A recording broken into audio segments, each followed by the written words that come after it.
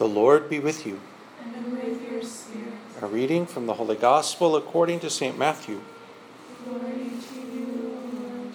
Jesus said to his disciples, "Not everyone who says to me, 'Lord, Lord,' will enter the kingdom of heaven, but only the one who does the will of my Father in heaven. Many will say to me on that day, 'Lord, Lord, did we not prophesy in your name? Did we not drive out demons in your name? Did we not do mighty deeds in your name?' Then I will declare to them solemnly, 'I never knew you. Depart from me, you evildoers.' Everyone who listens to these words of mine and acts on them will be like a wise man who built his house on rock. The rain fell, the floods came, and the winds blew and buffeted the house, but it did not collapse. It had been set solidly on rock. And everyone who listens to these words of mine but does not act on them will be like a fool who built his house on sand. The rain fell, the floods came, and the winds blew and buffeted the house, and it collapsed and was completely ruined." When Jesus finished these words, the crowds were astonished at his teaching, for he taught them as one having authority and not as their scribes. The Gospel of the Lord. Praise to you, Lord Jesus Christ. Good morning. Good morning. Well, we have a little daily Mass homily, and I'm going to do something you probably shouldn't do at a daily Mass homily, try to conquer a huge topic, which is the topic in the readings today is, how does one live their life? That's a big question. How do we live life? But in such a way that we will make it to heaven, that we will get in the gates, the pearly gates when we die, that we'll be on God's good list, that we'll, quote unquote, make it, that we'll be saved, that we'll not go to hell. Okay, it's an important question, right? Like, we want to know, right? We want to know, like, what am I supposed to be doing here? And if you want to know the answer to that question, you just have to look to Twitter. There's all these Twitter wars where people are arguing over theology, classic, Catholic versus Protestant, faith alone, grace alone, faith and good works, and blah, blah, blah. It's kind of funny.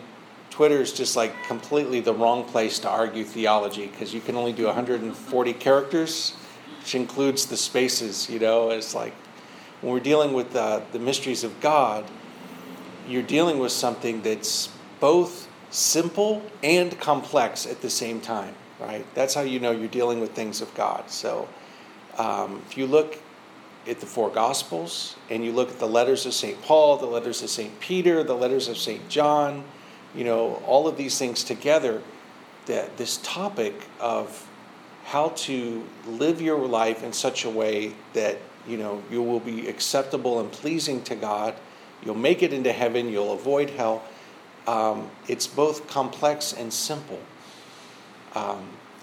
So what can I say about that? What I would like to narrow in on would be the interplay between theology and psychology. Okay, what do I mean by that? So if you were to do a little study on salvation, as it's kind of talked about in the New Testament, you would see that it's a multifaceted kind of reality.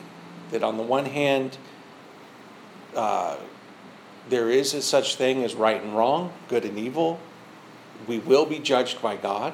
We will give an account to him with how we live our life. So what we do matters, And there are things that we're being told to do, which is to live lives that are loving, but the word love needs some explanation, And there are things that we're supposed to avoid. If you do these things, you won't make it to heaven, So there's things that you're supposed to do, and if you don't do it, you won't make it to heaven. So Jesus says, "I was hungry, you did not feed me. I was naked, you did not clothe me. Bye-bye. Get in the elevator, go down." Okay, heaven and hell. So if you look at all of these things, it could start to feel a little bit kind of complex and You start to wonder about it. And when you're dealing with such a deep and important topic, a piece that you need to be aware of is the psychology of your own struggles. What do I mean by that? Well, I think what we know of the lives of some of the Protestant reformers, like Martin Luther, a lot of his theology kind of came out of his own personal struggles. So what we know of him, he had a terrible case of scrupulosity. He dealt with a lot of fear and, this kind of, worrying whether or not I'm doing things perfectly or doing things right and whether or not God is going to reject me. And his way out of that psychological struggle was this kind of extreme theology of like, what I do really doesn't matter. It's by God's grace alone. It's faith alone. And you could see how that extreme kind of position that he took was connected to his own psychological struggles. So there will be people who struggle with low self-esteem, they struggle with self-hatred, maybe struggle with scrupulosity, maybe struggle with like worry and fear, just on the level of just psychology. And you could see how if you're that type of person, an emphasis on the love, the mercy, that God's patience, his tenderness, like, could be really, really helpful and attractive. And then, but if you have a person who's kind of like, hey, anything goes, and I can, people are kind of somewhat allergic to authority or rules, or and there's like a spirit of rebellion there, kind of like, well, God is love and God understands, so therefore basically we can all do whatever we want and it doesn't really matter. And there's a lot of people like that out there. Well, you can see how that person, whatever's going on psychologically for them, like what they've been through, the message of the gospel that talks about no, like it's not anything goes. There is such thing as right and wrong, good and evil, and you can go to hell for the life of sin, which sin still does exist. That aspect of the theology could be really helpful for them. So like where you're coming from, what your own personal struggles are, will be a part of this question of how do I make it to heaven? How do I become saved? I think the best way to explain this reality is a little bumper sticker slogan, which I once heard, that the gospel of Jesus Christ is here to comfort the afflicted and to afflict the comfortable. That kind of captures it, huh? That, yes, God is love. Yes, God loves everyone. He accepts everyone. Jesus says, I will reject nobody who comes to me. Isn't that amazing? Isn't it beautiful? And we have this year of mercy, and everybody's talking mercy, mercy, mercy, mercy, mercy. But if it's easy for that message of mercy to become a little murky, because his love, his mercy, his forgiveness, the fact that he accepts and loves everybody doesn't mean that now anything goes and don't worry about it. Even in the letters of St. Paul, he wrestled with that question, right? In Romans, he's like, this love, this grace, this mercy, versus the legalism of the Jewish faith at the time. But does that mean that anything goes? Should we use the freedom we have in Christ as an excuse to sin and do whatever we want? So even in the letters of St. Paul, he was wrestling with that. And of course, he answers, by no means. Even though where sin abounded, grace abounds all the more. That doesn't mean let us sin more and more and more, which some of the Protestant reformers did say that.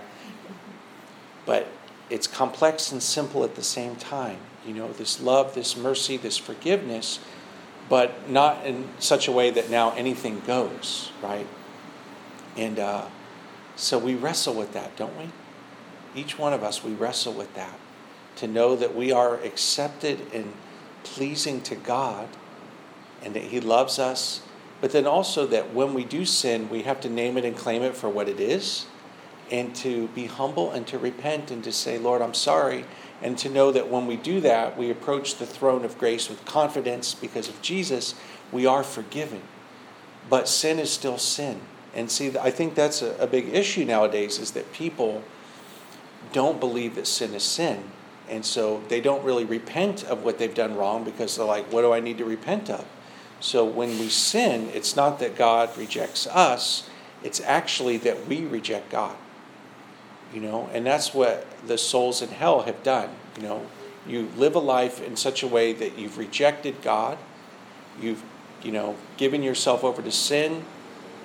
You die in that state of mortal sin. God will honor the choice that you made, right? This radical notion that he's given us our freedom. But because of our freedom, we will receive merit when we cooperate with his grace, and we will receive punishment when we reject his grace. All of these things kind of hold together. So what does that mean for us here this morning? Well, it just means that wherever you are, whatever your struggles are, whatever, your own difficulties, that the Lord is there. He loves us. He accepts us. He welcomes us. He invites us.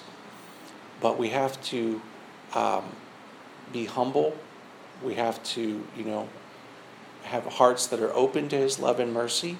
And then also we have to make efforts to cooperate with the mercy by being merciful to others, right? There's that frightening phrase in the Our Father, forgive us as we forgive others. It's a little 2-letter word that's like a 2-edged sword, as. If you don't forgive others, the Father won't forgive you. IF, another little 2-letter word, So it matters. It matters what we do. This gift of life we've received, the choices we make, cooperating with his grace, having confidence, but also knowing that salvation is something that he won for us on the cross. It's something that's ongoing, it's happening, and it's something that will happen when we die. So let's pray for the grace to be at peace, to know his love, his mercy, but to be humble and to make efforts to make good use of the time that we have. Amen.